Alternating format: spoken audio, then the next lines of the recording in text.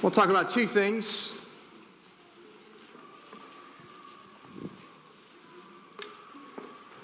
One is, there's kids yelling. Oh, that's lovely. It's because they want to hear me so badly. No, don't leave, Pastor Andrew. Two things. Hey, our worship, I don't know how many of your experience with worship services are in your past. I have to highlight this because this morning was such an epitome of it. It was so good. You may notice we walk through a psalm each week. We may not always do that, but what we were doing, and I just want to explain it so you can see the beauty of what we're trying to sing and communicate. Often churches make worship about the style of the songs and how you sing them, when in reality there is a story being told in our worship services. Here's where we began in Psalm 138. Psalm 138 has two things.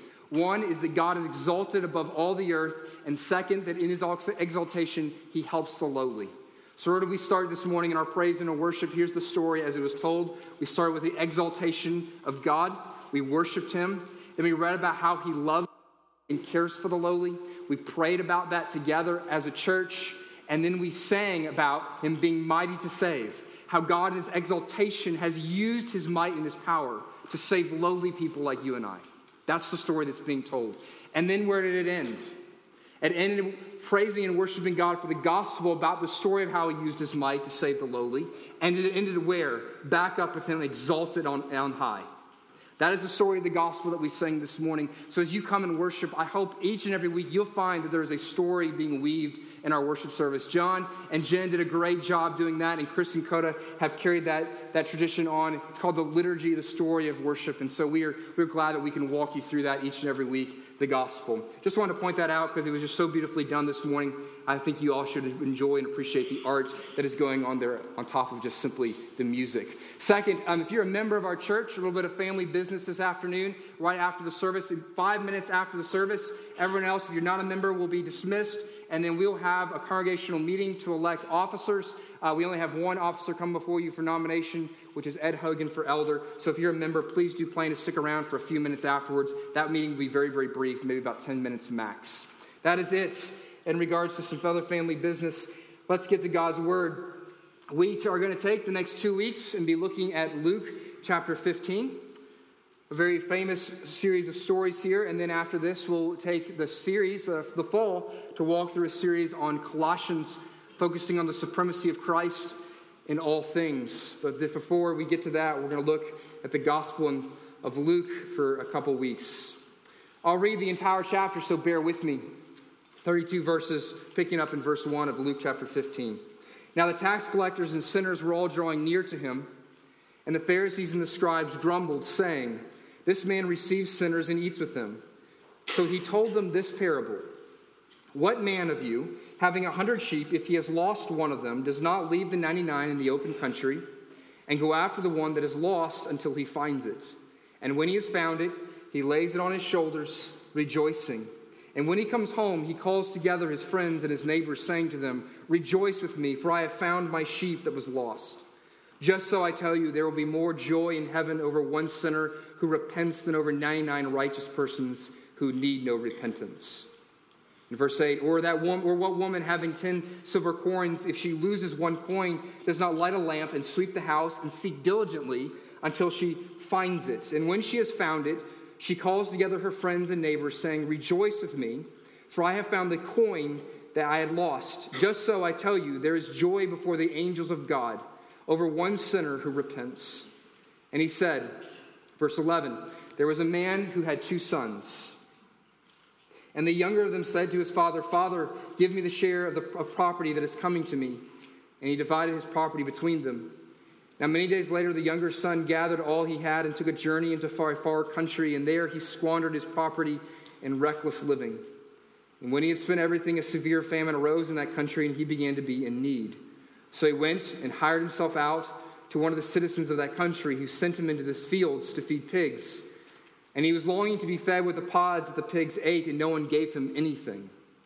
But when he came to himself, he said, 'How many of my father's hired servants have more than enough bread, but I perish here with hunger? I will arise and go to my father, and I will say to him, Father, I have sinned against heaven and before you. I am no longer worthy to be called your son. Treat me instead as one of your hired servants." And he arose and came to his father. But while he was still a long way off, his father saw him and felt compassion and ran and embraced him and kissed him. And the son said to the father, "Father, I have sinned against heaven and before you. I am no longer worthy to be called your son." But the father said to his servants, "Bring quickly the best robe and put it on him, and put a ring on his hand and shoes on his feet, and bring the fattened calf and kill it, and let us eat and celebrate. For this son of mine was dead and is alive again. He was lost and is found." And they began to celebrate. Now his older son was in the field, and as he came and drew near to the house, he heard music and dancing, and he called one of the servants and asked what these things meant. And he said to him, "Your brother has come, and your father has killed the fattened calf, because he has received him back safe and sound." But he was angry and refused to go in. His father came out and entreated him, but he answered his father, "Look, these many years I have served you, and I have never disobeyed your command. Yet you never gave me even a young goat that I might celebrate with my friends. But when this son of yours came, who has devoured your property with prostitutes, you killed the fattened calf for him." And he said to him, "Son, you are always with me, and all that is mine is yours. It was fitting to celebrate and be glad, for this your brother was dead and is alive. He was lost and is found." Since the reading of God's word, and the grass wither and the flower fade, but the word of our God stand forever. Amen. We're going to take 2 weeks to look at this very famous and well story from the Scriptures. It begins in verses 1 and 2 with Jesus surrounding himself with tax collectors and sinners. Sinners is a euphemism for prostitutes, most likely. And yet there we see the reaction of the religious elite, the middle-class religious folks of the day, the Pharisees, is anger. And they begin to question Jesus as to why he is eating with such sinners. That's verses 1 and verses 2. And in response to the sentiments of the Pharisees, Jesus shares a series of stories, 3 stories, in fact. In a way, this series of stories, or parables as they are known, fall out much in the way that a play has different acts. There are 3 acts to this play. Act 1 is the story of a shepherd who pursues a lost sheep. He finds it, brings it home, and rejoices. Act 2 is the story of a woman who has lost a coin, and she seeks it and finds it, and then rejoices. And Act 3, the story to which we will focus our attention for the next couple of weeks, is known as the story of the prodigal son.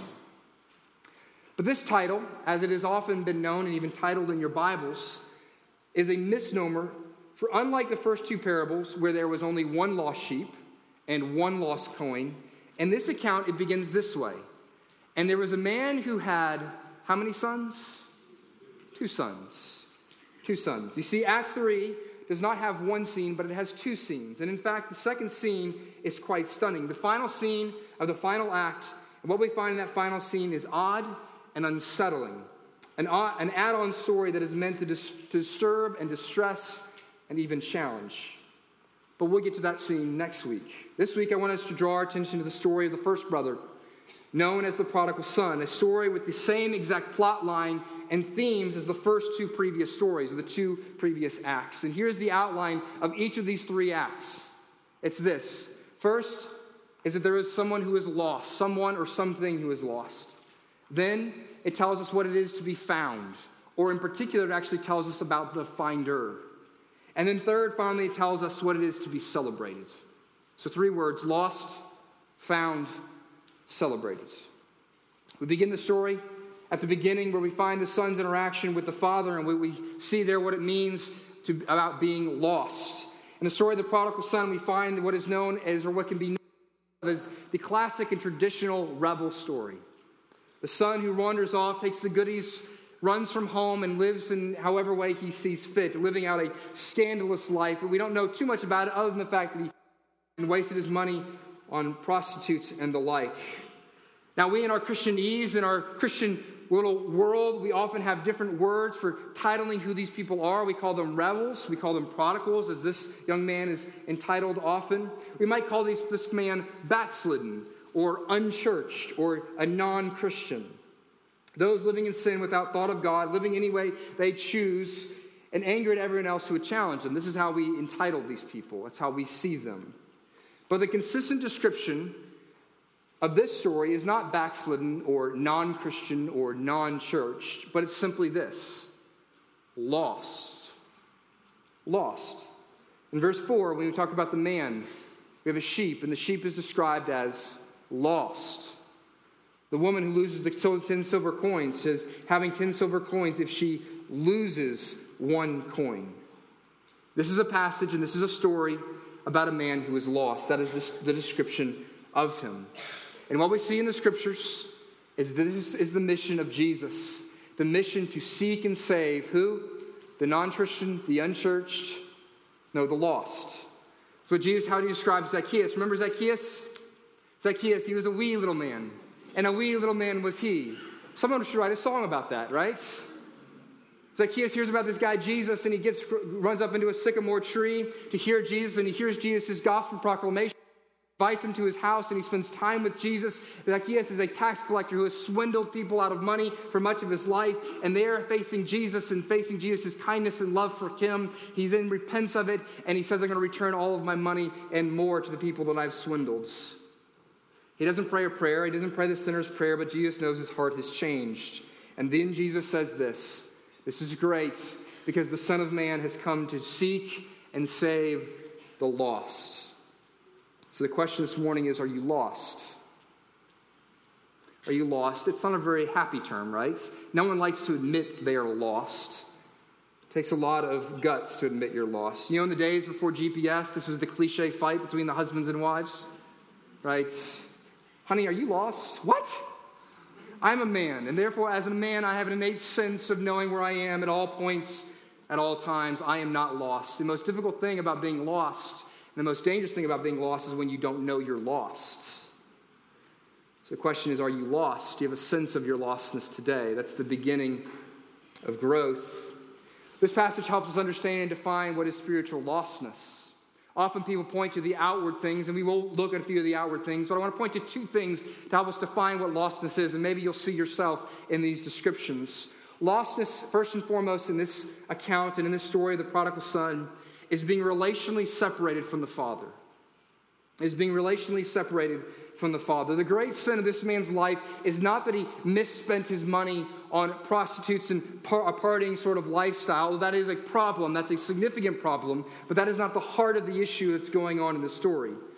The younger brother comes to the father. The prodigal son comes and says, Father, give me my share of the estate, is what he says. Now, this would have been shocking. What is going on is the original hearers, on one hand, would have understood that this is not an illegal request. It's not illegal. It's not against the law for the son to ask for his share of the estate. He was due 30 or 40% of the estate, but it was supposed to come to him on his father's death. So this was not breaking the law. This was not violating a law, but this was violating instead a relationship. The request does not break the law, but instead it breaks the father's heart. When the son came and asked the father for his share of the estate now, the original hearers would have understood, and what they would have heard is that what this son is asking for and essentially saying is, Father, I don't want you to be alive anymore. I want you dead. Father, give me what is coming to me upon your death, and then I can live as if you no longer exist. I wish you were dead. In fact, I can't wait for you to be dead so that I can get your stuff. What does he want more? He wants all the father's stuff. He doesn't want the father at all. That's what he's communicating here. My own dad, in talking about this from his own sermon on the prodigal son, used a description I thought it was apropos to bring it to our day. He said this is so reminiscent of the teen girl who in an argument with her mother says, I hate you and I want you to die, but first will you take me to the mall with my friends? I'll take the gifts and the things you can do for me, but rather I would just have you out of my life for the most part, other than to serve me with the things that you can give to me.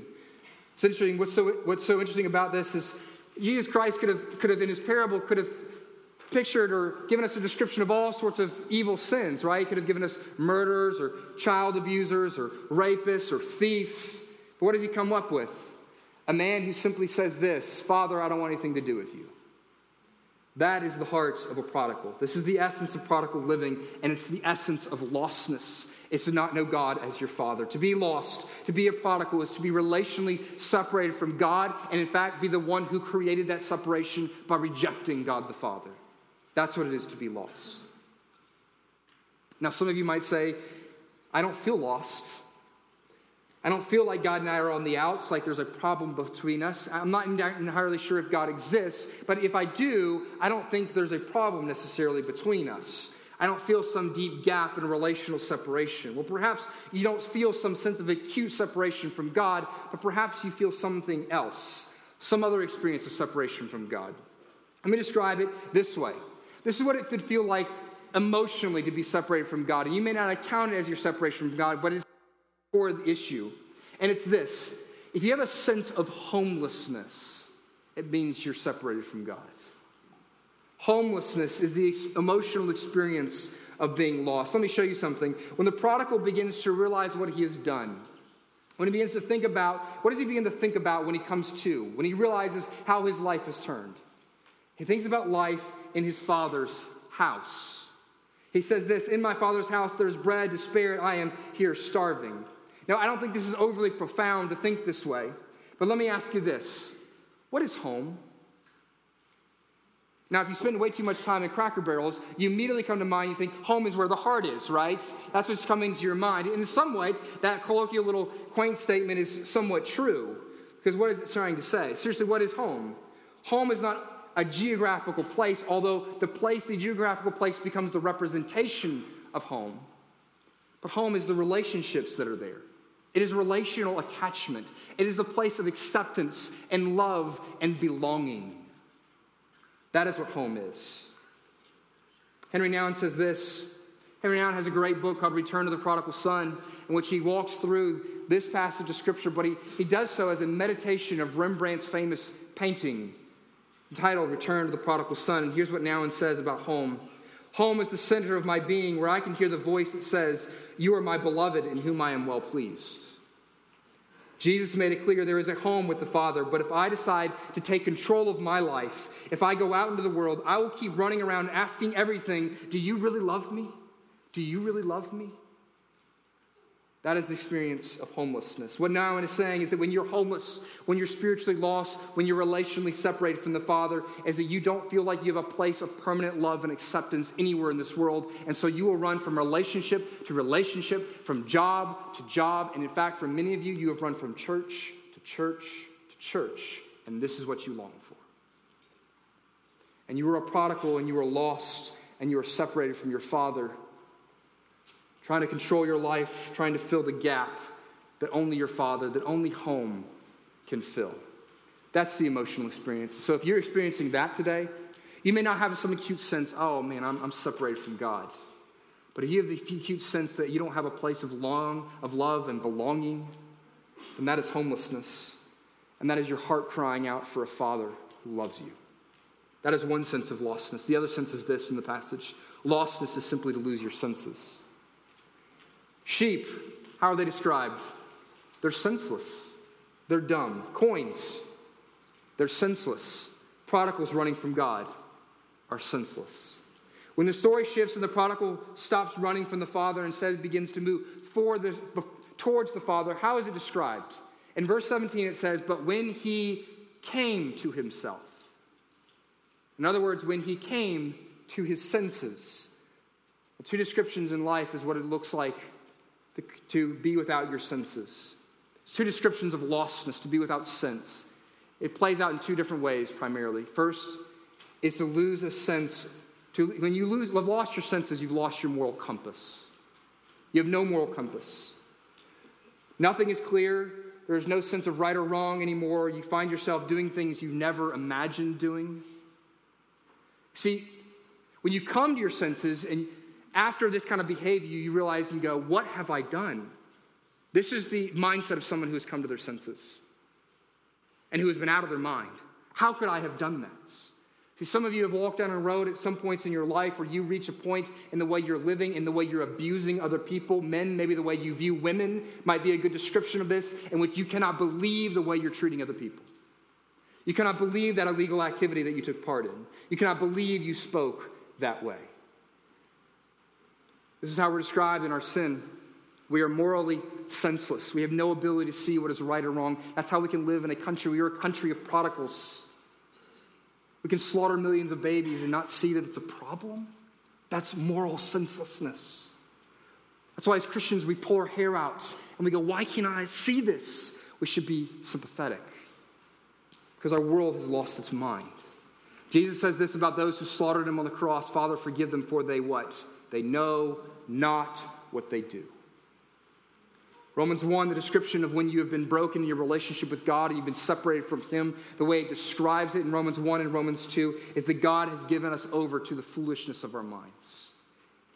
When you've been separated from the Father, you become senseless morally. But you also, the way this may play out more poignantly for many of you, though, is when you've lost your senses, you've also lost a sense of direction in your life. Not just simply morally, but any sense of direction. Losing your senses is also the feeling that your life has come unmoored and unanchored. This is what this prodigal is experiencing, isn't it? He's feeding pigs. The story assumes that he is a Jew. What is the lowest point of a Jew? He's hanging out with pigs. Unanchored. You're blown and tossed this way and that way. You are confused by the direction of your life. Your life feels out of control. This is the feeling of a senseless life. You feel like perhaps even you're losing your sanity. Outwardly, you may have lots of money. You may not look like this prodigal. Outwardly, things may look okay, but inwardly, you're an absolute mess, and you know it. That is the life of someone who is lost. This is a sign that you are lost without the Father. Now, what is so wonderful about these parables and why they're so famous, in large part, is why this prodigal son story in particular is famous, is the great turn of the sheep and the coin and the prodigal son is that they are all found, right?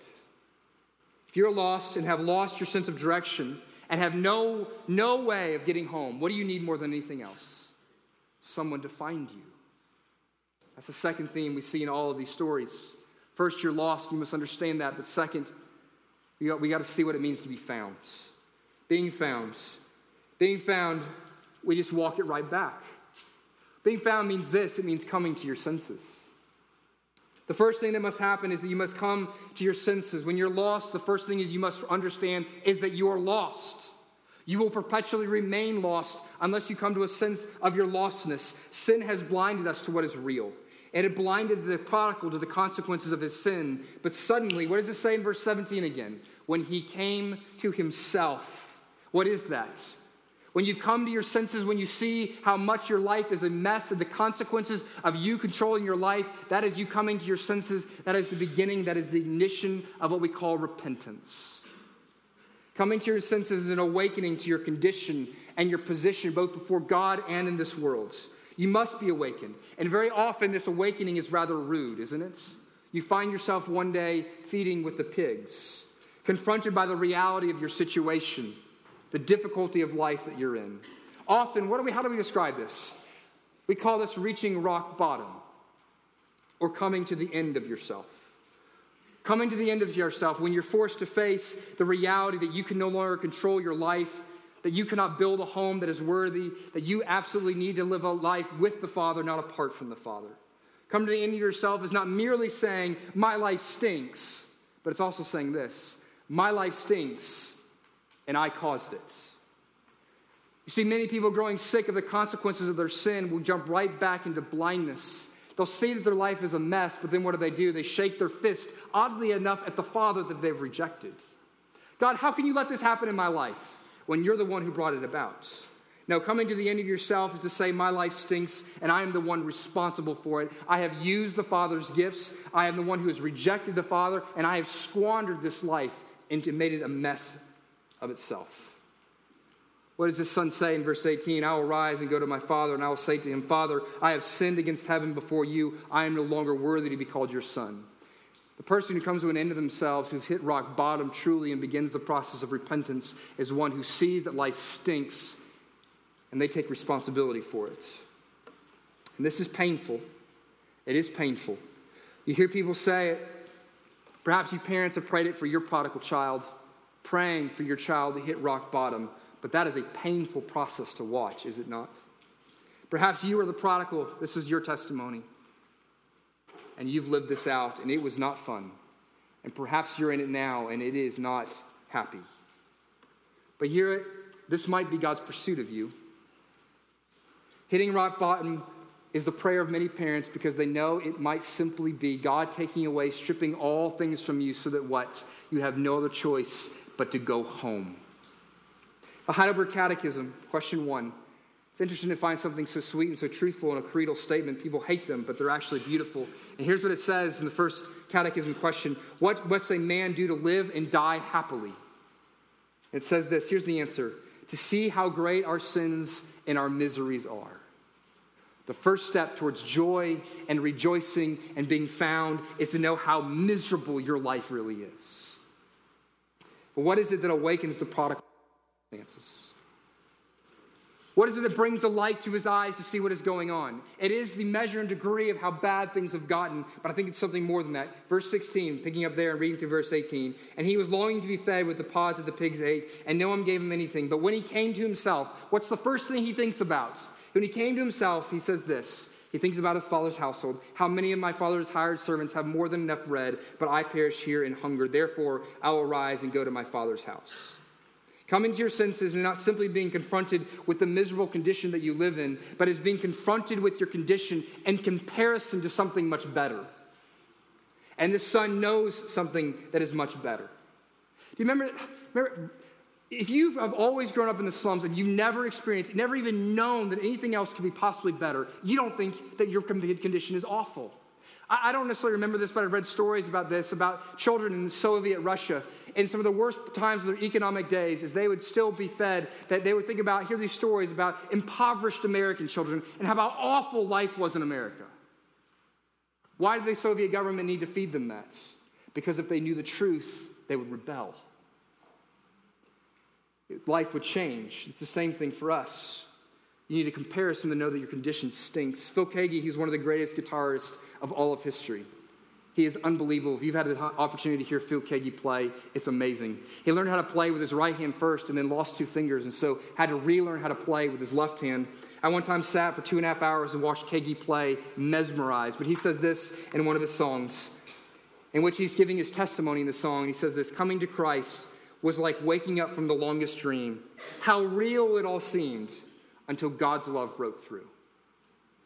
Your condition doesn't appear so miserable until you have a comparison to something else, and that is the Father's love. Being confronted with the incomparable goodness and kindness, and for some of you, for the first time, that's what you need. And for others of you simply need to remember the echo of God's goodness to you that reverberates deep down in your mind. And it's in that you become alive. It is the shining light of God's grace to remind you of his goodness. That is the thing that brings you the light into your life once again, so you know that you can see your miserable state. You know what is interesting is that in the shepherd and the sheep story, the shepherd physically runs after the sheep. In the woman in the coin story, the woman is the one who seeks out the coin. But it's interesting here and kind of confusing here because we look and we see the father doesn't appear to be out searching for the son. Why is that? Well, for one, it's a different kind of scenario, right?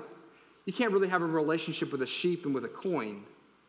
But pursuing a prodigal is very, very different. This is a relationship with a person. The father doesn't run after the son physically, but he does run after him. How does he pursue him? He pursues him with his love and his kindness and his goodness. You see, there's an interesting and confusing part of the story at the very beginning, right? The prodigal comes and asks his father, will you give me my share of the estate? Have you ever asked the question, why did the father even give it to him? He doesn't have to. You see, before the father, there's 2 options. And what everyone would have expected, and the original hearers of the story would have expected, is that what the father should do is absolutely reject the son. Not only will you not get your inheritance, but I'm kicking you out of the family. What it's giving before us is there's 2 options for the father. He can give the son what he wants and send him on his way and keep open the relationship, or he can reject and disown and essentially put to death the relationship fully and finally. What beckons the son, even in his lowly estate, is the remembrance of the goodness of the Father and all the gifts that he gave him. You see, this is the story that you and I have, is that God the Father, and when through Adam and Eve, we rejected God the Father, and all we said is we want your good gifts. We want our sexuality, and we want power, and we want to consume whatever we want to. We want all the things that you can give. We don't want you. It's interesting. He should have killed us right then. That's what the Father could have done. But he doesn't. He doesn't. In fact, it says in the New Testament, for generation upon generation, he was patient, waiting for the time of redemption.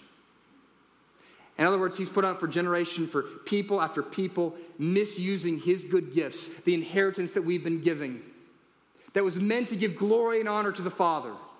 But instead, we've misused it for our own glory and for ourselves. The Father pursues the Son with his loving kindness and his goodness by even giving him the gifts himself. So being found means you come to your senses. This is the result of God's love and God's kindness pursuing you and drawing you home so that you remember what it was like living in the Father's house. But ultimately, you are not returned and you have not been found until you are in complete relationship with the Father. What must happen? The Son must go home, and when he gets home, what must happen? The Father must accept him. Now, often when people preach on this passage, the focus is they give on the fact that the Son repented. They look at this story as a principle of what repentance looks like. And there is many wonderful principles to glean about what repentance looks like from here. First, the Son recognizes. Second, he takes responsibility. Third, in repentance, you turn your life around and you go home. He did all those things. And then he shows up and he says, he confesses his guilt and proclaims that he is unworthy. He does all of those things. But understand this, this is not a story about repentance first and foremost, because his repentance is not true Christian repentance. When he goes home, he is concocting an idea to get back into the Father's graces. And how is he going to be welcomed back into the Father's household? By the Father's goodness and kindness and love? No. He says, Father, make me like one of your hired servants. He's going to do what? He's going to labor himself back into the family's good graces. And in fact, what he says here is he wants to be a hired servant, not one of the servants. A servant, a basic general servant, would have actually lived in the Father's household. He's not even asking for that. He wants to live in the city, still separated from the Father. His repentance is good, but it is not perfect.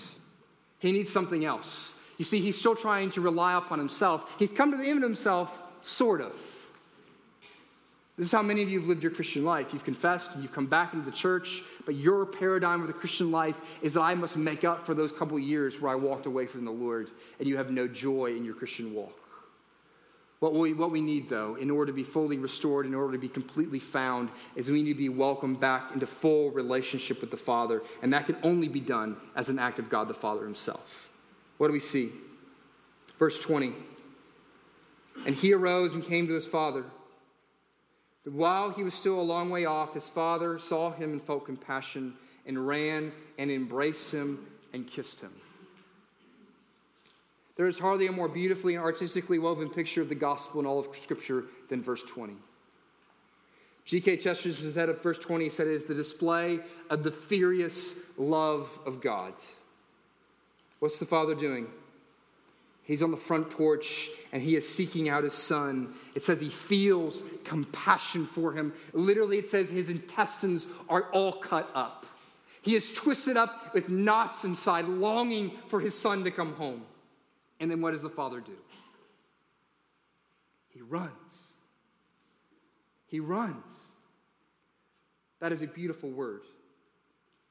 Men over 30 in the ancient Near East would never run, though. To run as this father did, to hike up his robes and display his undergarments, left him open for scorn, and it was not dignified to do such a thing. It was to be viewed as one who has lost control of themselves. He would be scorned for such an act, and yet he does it anyways. To run after his son. The father ran. Courtney Reisick, she's a pastor's wife in Arkansas, and she writes for Christianity Today and Gospel Coalition. Courtney was once a prodigal daughter. She tells the story about the most informative event in her life when she had run off from her parents. She had rejected them during college. She had scorned all their approaches. She wanted nothing to do with them. She lived her absolute rebel's lifestyle. But her parents prayed for her every day. So one day when she was at the end of herself, she says, when she was done with her sinful life, she called up her parents and she said this simply, I want to come home. They were overjoyed. They had been praying for her to hit rock bottom, and it had come true. And they did everything they could to bring her home sooner than later. They paid for her moving truck. They brought her flights home. And they even began to help her find a new college to go to. But in the midst of finishing school and getting ready to move, she came down with mono. She couldn't function at all. She was uninsured, spending thousands and thousands of dollars at the ER. She had no friends, no money, and no energy. And so her father left his work immediately, jumped on a plane, and flew to Michigan, where she was going to school from Texas. He rented a car. He got a car. He's driving to where she was going to school, and the car breaks down. And he calls her, and she says the most memorable words of her life. He said this, in desperation almost. He said, "Courtney, I will get to you no matter what. If I have to walk, if I have to run to you, I will get to you." She said her father eventually found a Greyhound bus, and when he arrived, he embraced her with tears streaming down his face. She said her father hugged her. For 2 years, she had spurned and rejected her parents, but he completely forgave her, embraced her with love and care, and he said to her, "I'm on a rescue mission to bring you home." This is the picture of a father who runs after sinners. Runs after sinners. I was reading Charles Spurgeon on his account of the prodigal, and he had this incredible line. He said this, "Slow are the steps of repentance, but swift are the feet of forgiveness." Slow are the steps of repentance, but swift are the feet of God to the sinner to forgive. The father ran. The father embraced. There's another beautiful word there. And then what does he do? The father kissed the son. The kiss of the father. Have you experienced the kiss of the father? To be kissed by the Father is to experience the fullest expression of love and mercy and intimacy and forgiveness. It is to experience physically the Father's joy over you. And the Father completes the restoration, doesn't he? He takes the robe, his own robe, the best robe from the family, and he takes the family signet ring, representing the sign and seal being welcomed back into the households, and he puts it on the boy. This man has been fully restored to sonship. Not partial. Not a servant, not a hired hand, but full sonship. This is what it is to be found. To be found is to know that you are a son and daughter of the King, the Father of the universe. One last thing I want to point out this morning, though. And this is actually the main point of all the parables. And that is that not only does God seek out sinners, not only does he find them and bring them home, but he rejoices when they... The father, what does he do? He throws a party and brings his sinful son into the party. What is Jesus doing at the very beginning of this chapter? What has the Pharisees all angry and bent out of shape? Jesus is eating with tax collectors and sinners. To eat with someone was an intimate act. To say, I am intimately acquainted and I am friends with these people. These parables are to answer the grumbling of the Pharisees with what? The gladness of God. They are grumbling, how can you hang out with such sinners? And Jesus' response is, look, don't you see that God is glad to hang out with such sinners as these? Verse 7, just so I tell you, when the shepherd has found the sheep, just so I tell you, there will be more joy in heaven over one sinner who repents, rejoicing. Verse 9 and verse 10, and when she has found it, the woman finds the silver coin. She calls all her friends and neighbors, saying, rejoice with me, for I have found the coin that I had lost. And Jesus says, just so I tell you, there is joy before the angels of God over one sinner who repents. Verse 23, and the father says, bring the fattened calf and kill it, and do what? Let us eat and celebrate. And then he says this, for this son of mine was dead and he is alive again. He was lost and he is found. And now let us do what? Celebrate. And then when he goes out to the older brother and pleads with him to come into the party, he says, it is fitting for us to celebrate because your brother has come home.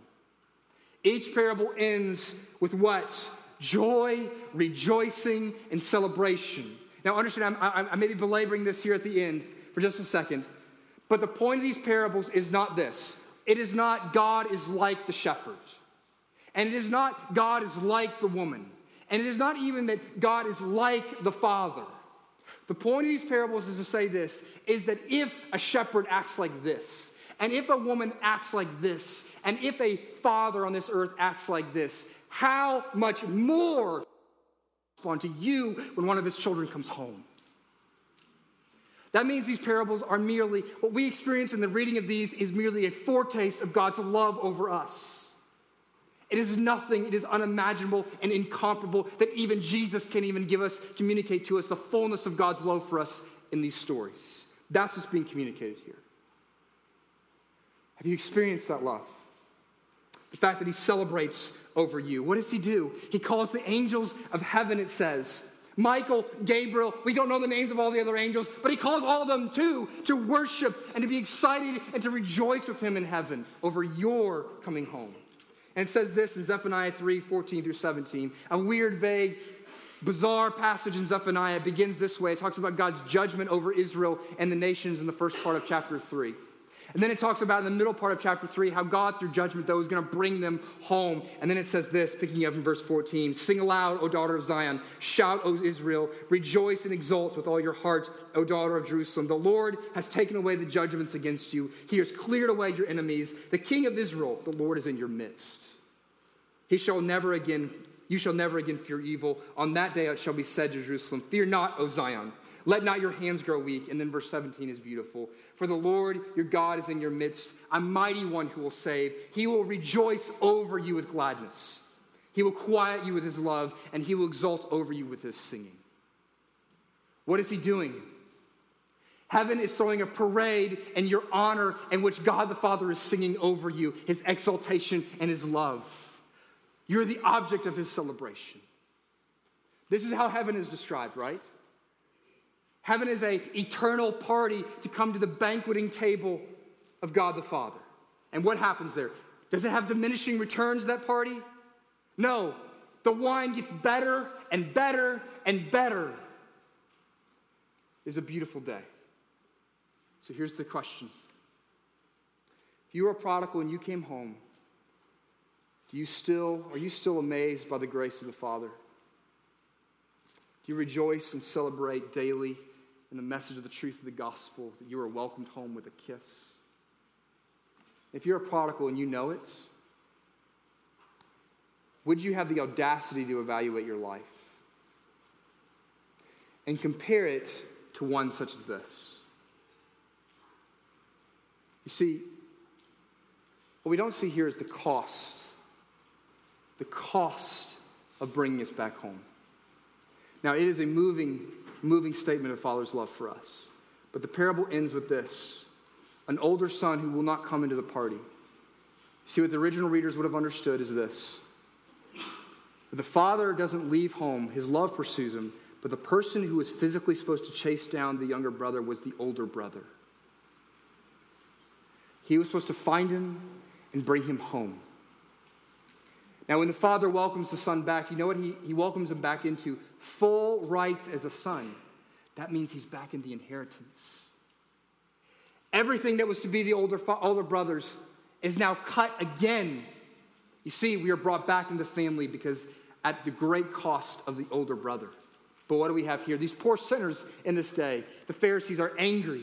How can you bring these sinners back in? This poor prodigal, this older brother is angry about this. He has not pursued his brother. He is angry about his brother being brought back in. He has a terrible older brother, but you don't. Because the ultimate point of this parable is this. Is Jesus is calling out the Pharisees saying, you are not being the older brothers you're supposed to be, but I am. And I have left the Father's household, and I am pursuing sinners to eat with them. And while you and I get the Father's kiss, Jesus got the kiss of betrayal. That's the gospel. Let's pray.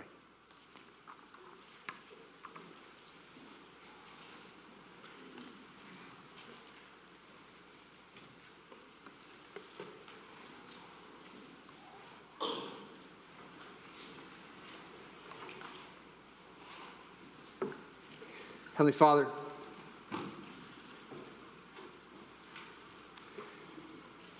pray that you would help us who are prodigals in this room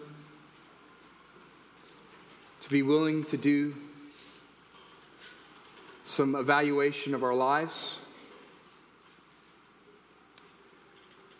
to see the mess that we've made, to see how things have gone when we have controlled our lives.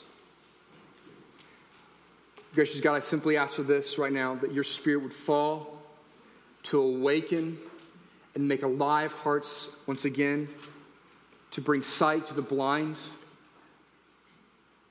to help those who are lost know indeed that they are lost. May a quickening ray jump into our prison cells right now. May the light of the goodness of God make us alive in the ability to see once again. Lord, I pray that prodigals in this room today would come home. Gracious God, for those of us who were prodigals and have been brought back, I pray that you would give us the ability to rejoice once again. Lord, I pray that we would remember our story. We would remember the fact that we were once far from you, but you came and you pursued us and you brought us. When we were dead, when we were running as fast as we could from you, you pursued us by your love and your goodness. And may you flood that truth over us once again and lead us to worship. Better word, may you lead us to celebrate and to rejoice. We ask this in the name of your perfect Son. Amen.